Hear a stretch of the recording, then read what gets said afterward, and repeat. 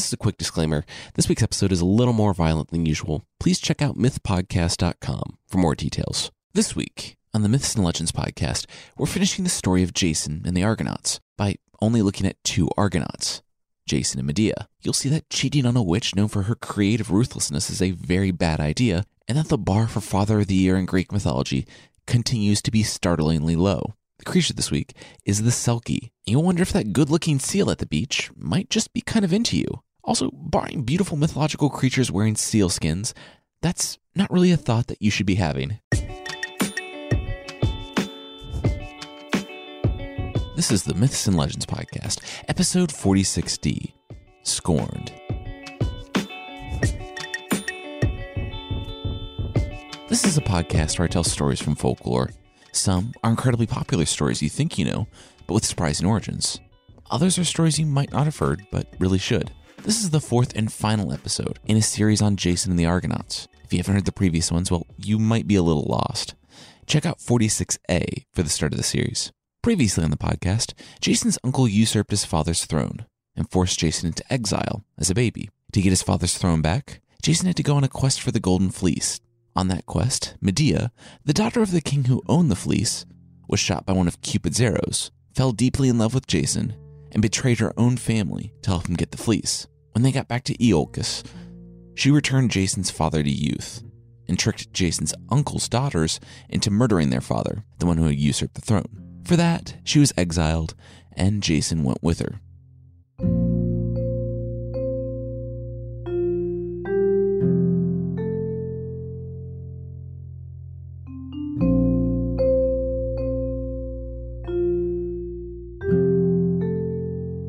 Medea looked out on the Argo, the ship that had brought them to this land. It hadn't been used in 10 years.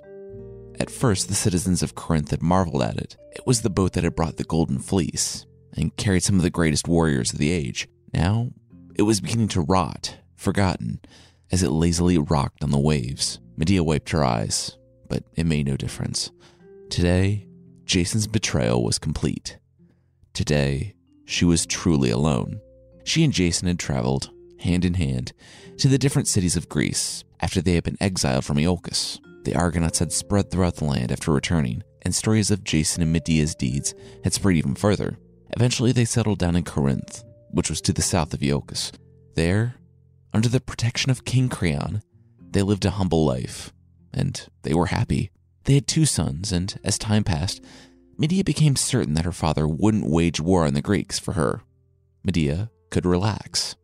Over those 10 years, Jason grew from the brash young man that had traveled the world with a devil-may-care attitude to an aging prince in exile, worried about glory and legacy. It would be enough for most to be counted among the greatest heroes of their age, but Medea could see a sadness in him when he talked about Iolcus, his father's city, and the kingship, the birthright that would never be his. It didn't help that Aeson, Jason's father, died suddenly of an illness. He had youth again, but death can come for anyone, unless death is locked up in a closet somewhere. It's been known to happen. Jason learned of it months later, and he also learned that the citizens of Iolcus did not recall him, but put the son of Peleus, Jason's dead usurper uncle, on the throne. Jason spiraled. Medea was busy caring for the children, but she could see a bitterness in Jason. He blamed her. He had left Iolcus for her. She didn't feel bad for him. She had not only left her entire family for him, but she had killed her own brother so that they could get away. He could get over not being able to sit on his father's throne and merely being known worldwide as a hero, but Jason did not get over it. He spent more and more time away, and when he was home, he looked on Medea and their sons with bitterness. Then, one night, Jason was drinking with King Creon. The king, who wasn't nearly as far gone as he let on, said something by accident, that if only Jason wasn't already married, he could be betrothed to King Creon's daughter and set on a throne worthy of such a hero. Jason confided in the king, telling him just how bad things had gotten between he and Medea. A few more talks, and it was settled. Jason would marry Princess Glossie, even though he was still married to Medea, a princess who definitely would not like this change of circumstances. Worse yet, Medea heard the news before Jason even had a chance to tell her. Medea learned of it when she rolled over, alone in their bed, to see one of her servants standing at the door in the gray light of the morning. The servant swallowed hard and told her the news. Jason would not be coming home. Medea screamed threats not only to Jason, but to the king, to the princess, and even to her own children. What had been under the surface, unspoken for years, finally bubbled up to destroy her life. She was now truly alone. In the fortress, the king drummed his fingers nervously. He had heard reports of the threats that had been coming from Jason and Medea's humble little home, and the king also knew what Medea was capable of. Jason had confided in him about the quest for the Golden Fleece, about everything Medea had done. She had defeated the dragon, Talos, the giant bronze robot, killed her own brother, and when she got back, she had torn Peleus' family, and more literally, Peleus apart, without even lifting a finger. King Creon knew he had to get rid of her. He would go to her himself, to give the command for her to go into exile. Medea was dangerous. He had to watch her leave himself. In minutes, King Creon stood before Medea. He told the woman that she and her sons had to leave immediately. She wept and lamented her cursed life. He said, "That's nice. Get out." For the next 20 minutes, Medea begged and pleaded and wore down the king, trying to be able to stay. It was only when she called her 2 sons to her, both under the age of 7, that King Creon relented and let them stay one more day so they could get their things in order. If any of them remained in the city for the next sunrise, he would personally oversee their deaths. Medea understood and thanked him for his kindness. On his walk back to the palace, he was kicking himself that he was tricked into letting her stay even one more day. But it was just a few hours. How much damage could one woman do in so short amount of time? Medea hardly had time to wipe the tears from her eyes before Jason showed up at the door. He had come to see her off and berated her for messing up his plan. Couldn't she see? Marrying another person while they were still married was actually a very good thing for her. Jason said that he never wanted her to have to leave. She did that by herself, by making threats against the king, his daughter, and his new son-in-law. Jason said that he had wanted her to stay, for his children with the princess to be brothers with his 2 sons by Medea, for his new station as prince to raise all of them up. Now, his children with Medea will be homeless exiles. Medea took a deep breath. She wasn't crying. She wasn't yelling. She said that the world thought he was some hero, some brave exile that brought home the fleece. If they only knew. Jason was the one flinching away from the dragon, paralyzed with fear when they saw Talos. He was nothing without her saving him every step of the way. She had been there, making the potions that saved him from the bulls and the dragon, learning what they needed to survive the Spartoi and Talos. Medea had made the hard choices, betraying her family and killing her own brother so that they could escape. When they got home, she killed Peleus when Jason and his father did what they do best and refused to act.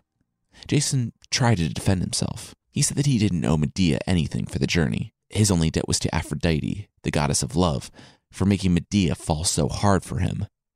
Besides, Jason had done a service to Medea, taking her from the edge of the world to Greece, the pinnacle of civilization, a place where she was famous, thanks to him and his quest. She should be thankful. She would still be in the lands of the barbarians, if not for him. Medea smiled a cold smile. The land of the barbarians. Her home, the one to which she could never return, thanks to him.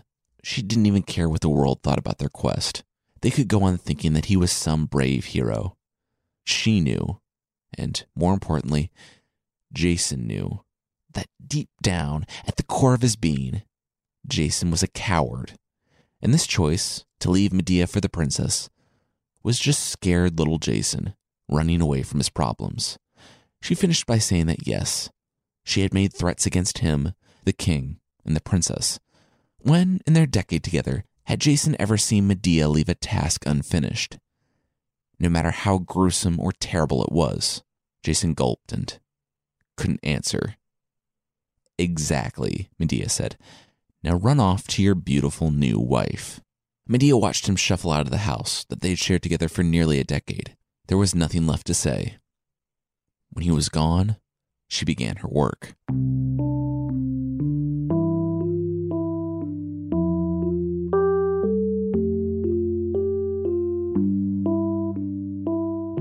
And after that tense and ominous meeting, we'll see that everything is completely cool, and Medea actually isn't mad at all, and that will be right after this. This week's episode is brought to you by Bombas Socks. So, like I said, I've been wearing Bombas socks for a couple weeks now. My wife thought it was so weird that I was raving about socks that I actually urged her to buy a few pair. They're currently on their way, so she'll soon be able to feel the glory that is Bombas. I would say that they're like walking on clouds, but I don't know what walking on clouds is like because I'm not Zeus. But really, they are super, super comfortable. Bombas has put a lot of thought into them. For instance, the socks have been tested on a bunch of different tension levels, so they're not too tight, but they still stay up. But all you'll really care about is how nice they feel. And what's even cooler, Bombas has donated more than 1 million pairs of socks in all 50 states to homeless shelters in the US. Bombas donates a pair of socks to those in need for every pair purchased, because socks are the #1 requested item in shelters across the United States. You can go to bombas.com, that's BOMBAS.com, and you'll get 20% off and free shipping on your first order of 4 or more pairs. Bombas has a 100% satisfaction guarantee. You'll love them or your money back. No questions asked. Once again, that's bombas.com for some really awesome socks. This week's episode is brought to you by ZipRecruiter.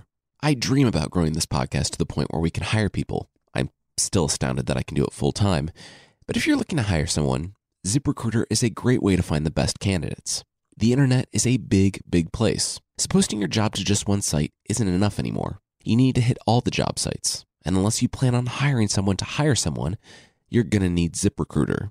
With ZipRecruiter, you can post your job to 100 plus job sites, including social media networks like Facebook and Twitter, with just one click. You can find people in any industry or city, and your inbox won't collapse under a deluge of emails. You can quickly screen candidates, rate them, and hire the right person. The ZipRecruiter interface is super easy to use, and you'll have your job filled in no time. It's being used by over 1 million businesses, and right now, listeners for this podcast can post jobs on ZipRecruiter for free by going to ziprecruiter.com/myths. That's ziprecruiter.com/myths. One more time, to try it for free, go to ziprecruiter.com/myths. All right, now back to the show.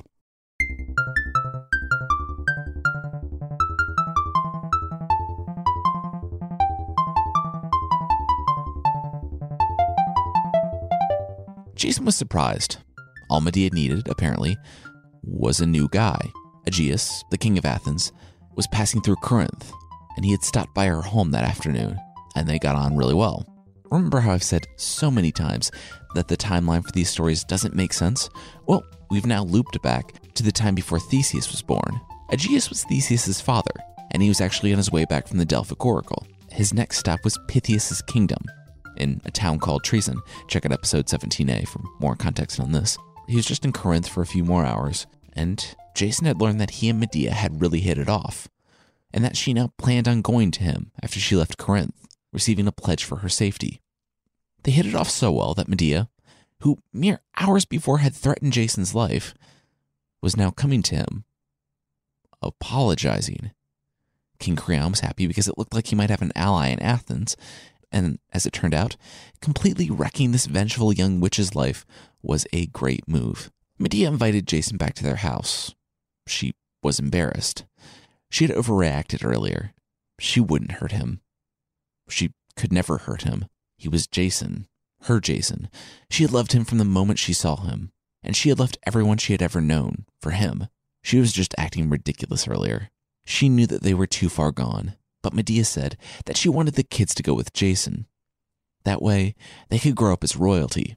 She didn't know what was in store for her, but at least Jason's dream of a united family would be complete. She asked him for one more thing, to plead with King Creon, to ask if the children could stay.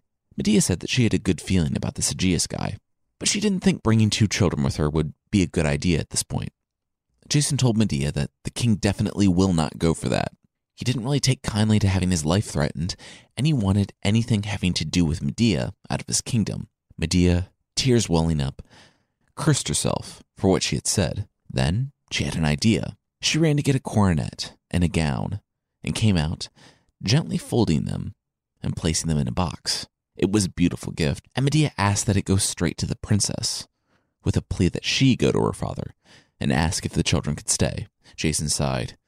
His new wife would love the gift from his old wife. He said that he would see what he could do. Medea asked to let the kids give it, to start gaining favor with their new mom.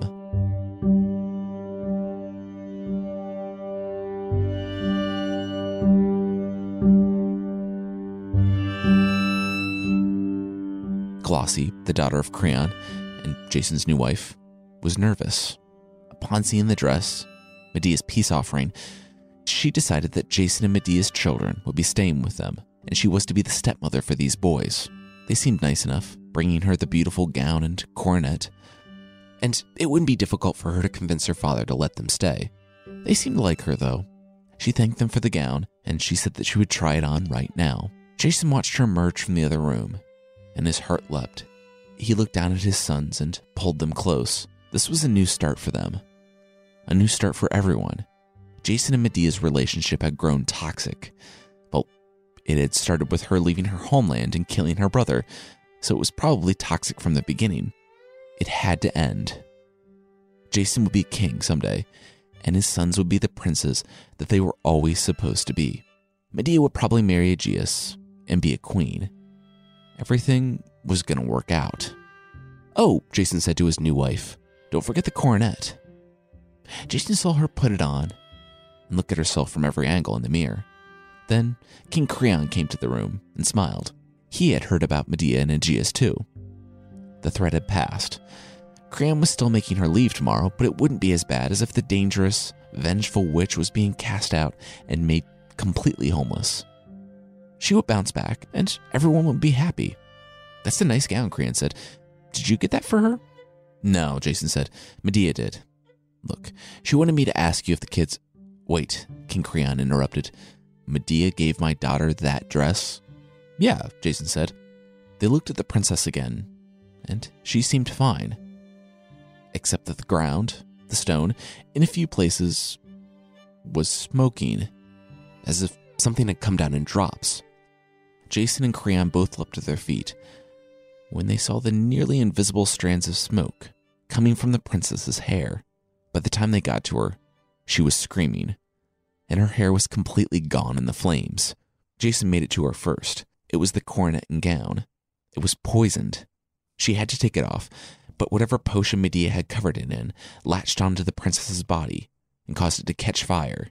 Jason hesitated for a moment, and before he could grab the crown, King Creon shoved him aside and wrenched it from his daughter's head, taking burning, melting skin with it. He helped the shrieking, writhing form out of the gown. He held her close and hugged her. He looked at her face and told her that she was safe. It was over, but she was unrecognizable. Her skin was burned and melted and bubbling, and it was like that all over her body. Creon held her close and hugged her. His daughter, whose only sin was being married to a man who was already married to a dangerous witch, died in his arms. That's when Creon felt the burn. It started in his fingertips, from where he had wrenched the coronet off his daughter's head. He, too, had come in contact with the dangerous poison. His hand caught like kindling, and in moments, the flame had consumed his arms. He screamed, flailed, and tried to get his burning clothes off, but everywhere he touched, he only spread the poison. By the time that Jason thought to get a blanket to possibly snuff out the blaze, it was too late. King Creon and his daughter were smoking piles of bone and ash. That, sadly, was not the worst of Jason's problems. When Creon flung the coronet and gown, he sent droplets across the room. Thankfully, it missed Jason and his sons, but it did not miss carpets and tapestries and the bed. The room was ablaze, and Jason and his sons were separated by a wall of fire. Jason steeled himself to go after them, but they panicked and fled down a hallway behind them. The flames roared to be higher and more impassable. Jason swore and ran out the exit behind him. He would try to find his sons before the castle burned to the ground.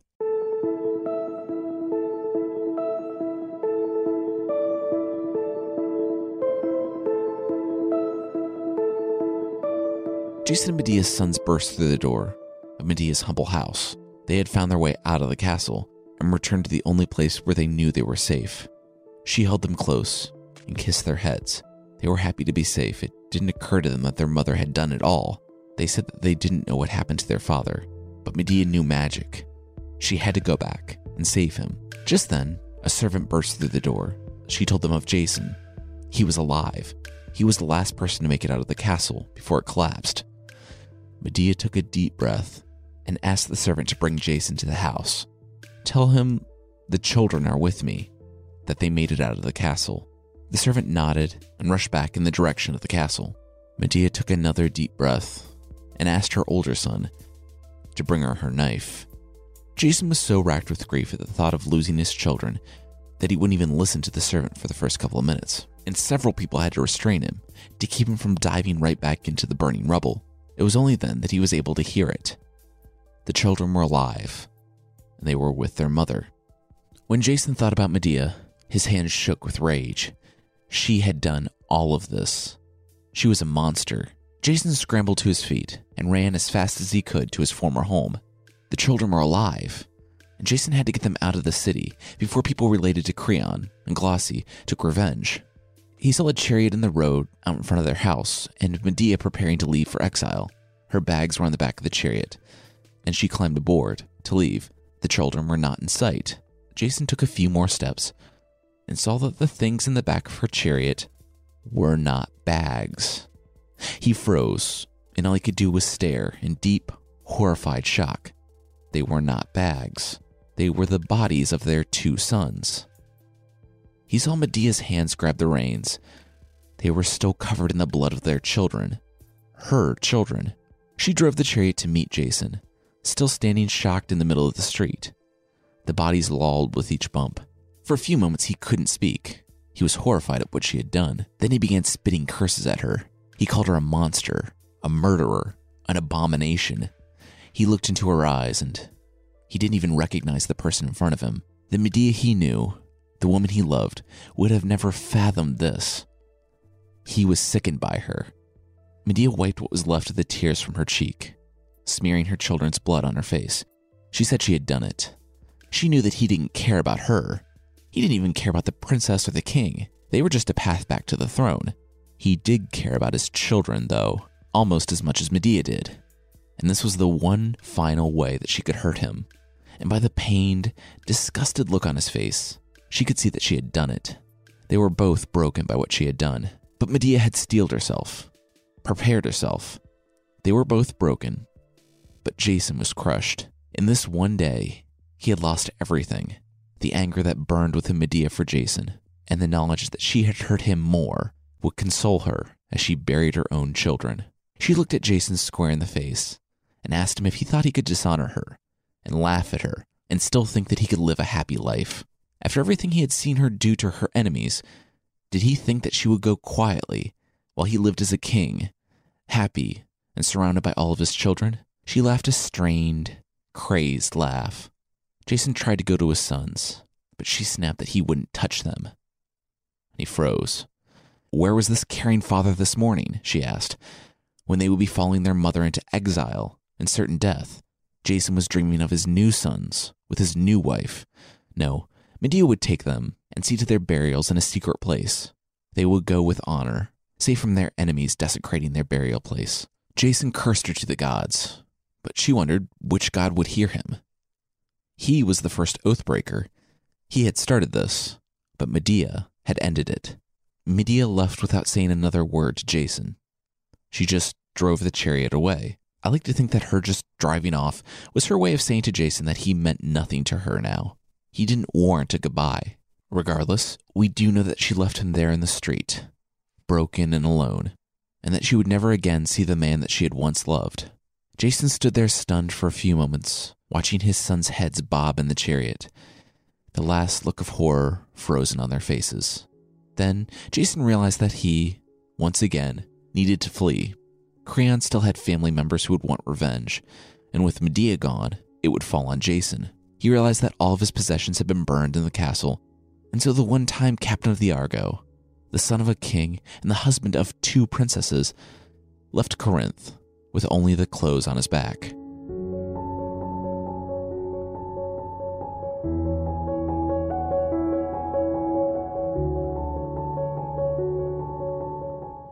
So that was dark. Today's episode came largely from an ancient Greek tragedy by Euripides. It's called, no surprise, Medea, and it continued the story from the myth.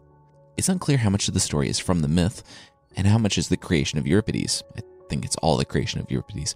But anyway, it's an incredibly dark way for this character to go out, because I really liked her last episode.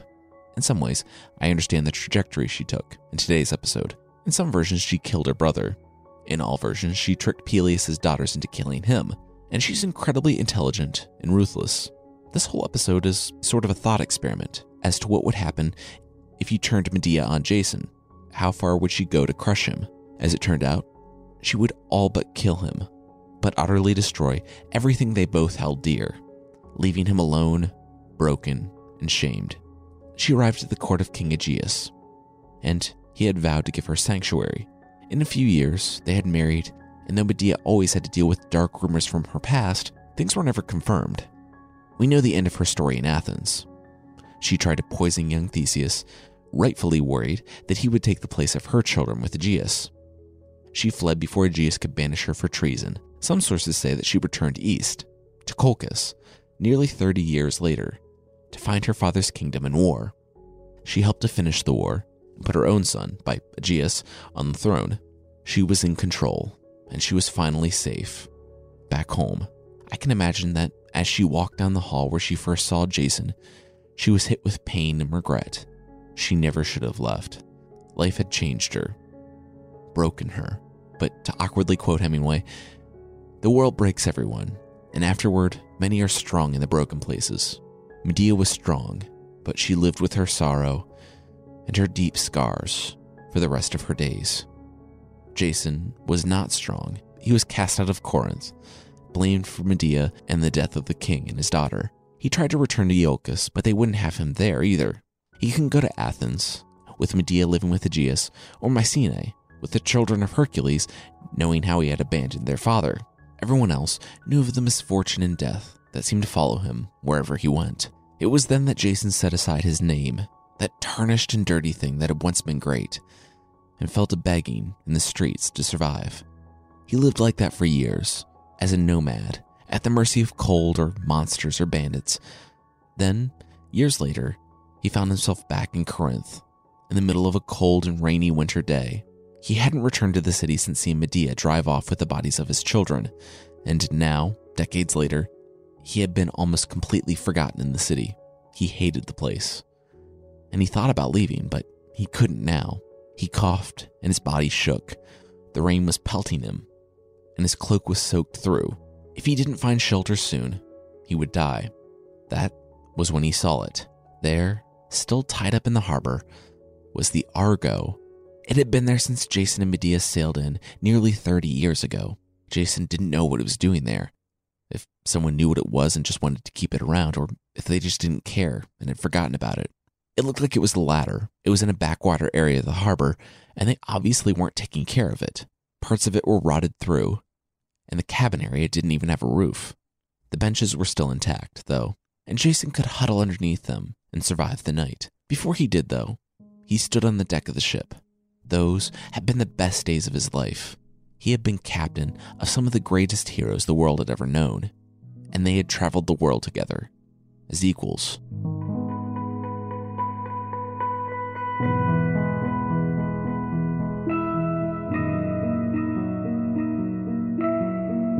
As he huddled under a bench, his cloak draped over it to block the wind and the rain, he remembered the young man that he once was. He had done this. He had captained the Argo and brought back the fleece and saved his father. Maybe there was hope for him now. Maybe it wasn't too late for him. Maybe, just maybe, he could start again. He fell asleep to grand visions of the Argo sailing again. There were still adventures to be had, still lands to be discovered. His story didn't have to end here, with him like this. He fell asleep smiling, for the first time in years. The Argo, though, was too far gone. The thick wood of the mast had rotted over the years. When the winds picked up that night, it swayed and creaked and cracked. Finally, it fell, crushing the benches and the deck, with Jason between them.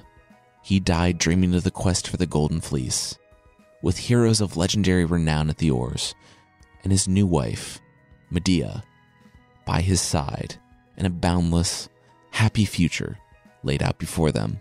The citizens of Corinth barely even noticed the next day, when the rotting old ship had sunk into the cold, January waters of the harbor. Some say a beggar had clambered aboard the night before, but no one really knew anything about it. Besides, word had just come in. The Queen of Sparta, named Helen, had been kidnapped by a prince of some city called Troy on the other side of the world. Helen's husband, Menelaus, and his brother, Agamemnon, were putting together an army to get her back. There was a war on. No one in Corinth, or anywhere else for that matter, had time to worry about a beggar dying cold and alone on some rotten old ship.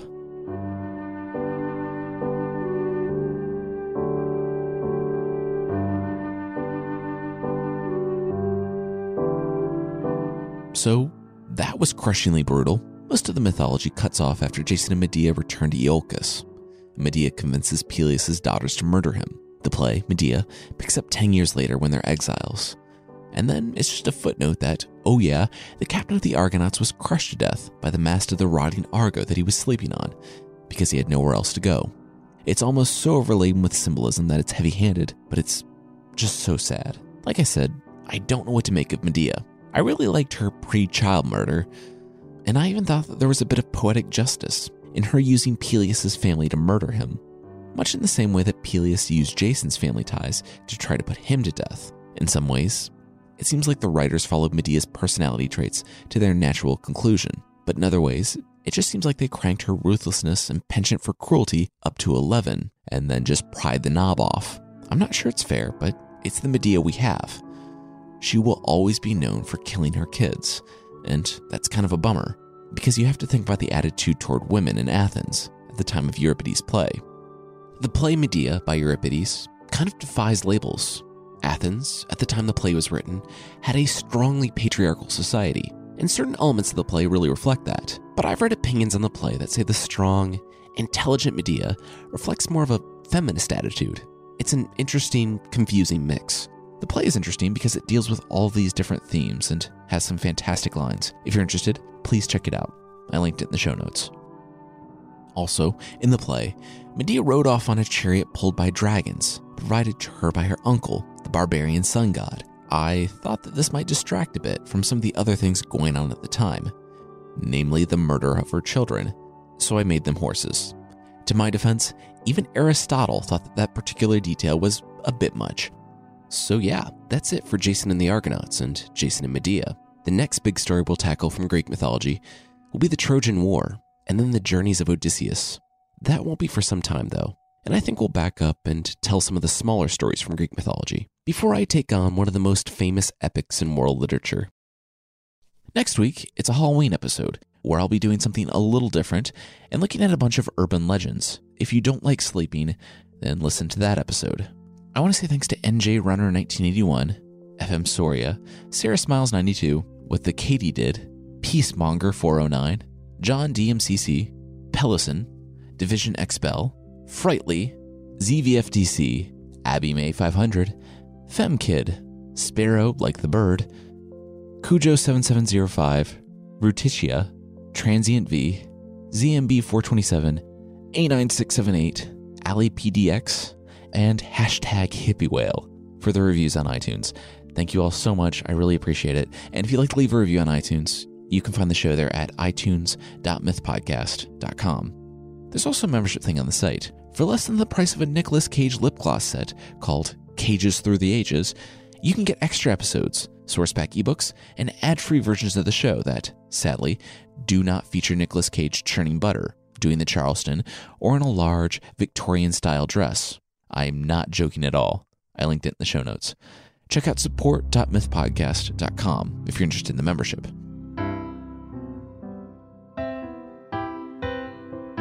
The creature this week is the Selkie from the folklore of Scotland, Ireland, Wales, and Denmark. I've received so many requests for this creature, and I had wanted to do a full episode on them, but I just could not find a good story. There are many stories that fit the bill, and some are sad and some are ridiculous, but I could only ever find summaries of the Selkie stories, and not an actual Selkie story. Anyway, they are sea creatures.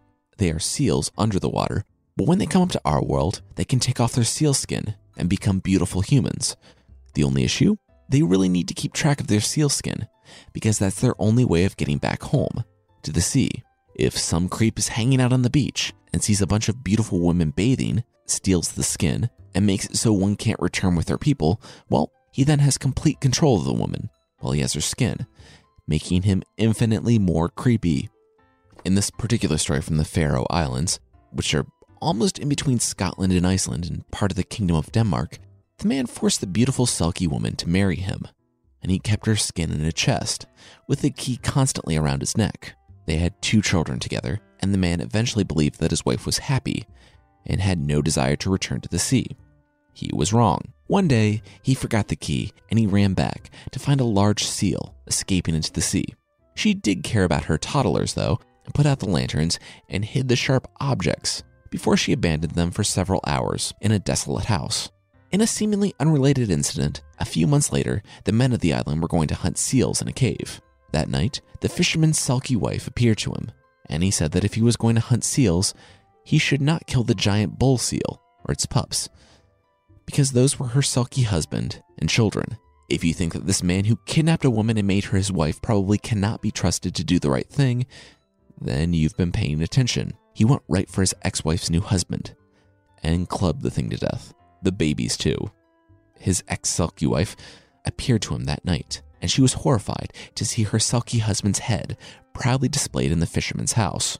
She cursed the town, saying that men would die at sea, or fall from rocks, or simply drown, until the dead, arm in arm, could wrap around the island.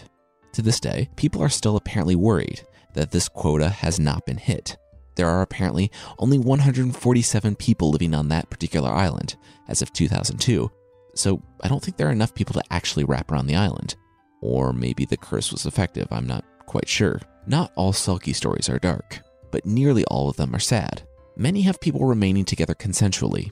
Sometimes human men will meet female Selkies, and the women will hide their seal nature. They love their husbands and have children with them, but almost always wistfully gaze at the sea, until one day it's too much, and they leave. It's said that they will sometimes see the children when the little ones are playing in the water, but that they never see their human spouse again.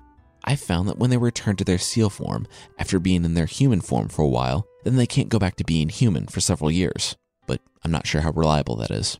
If you think that this would make an amazing, sad movie, it would, and has. Check out Song of the Sea. It's a beautiful animated movie from Ireland, and it looks at the myth of the Selkie, as well as other Irish and Celtic mythological creatures. The male Selkies, however, are far less scrupulous.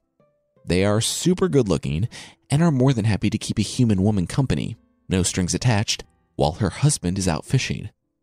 Whatever. But if you're a lonely fisherman's wife looking to make a Selkie love connection, all you have to do is shed 7 tears into the sea. If you want your new Selkie friend to stick around forever, just burn their skin.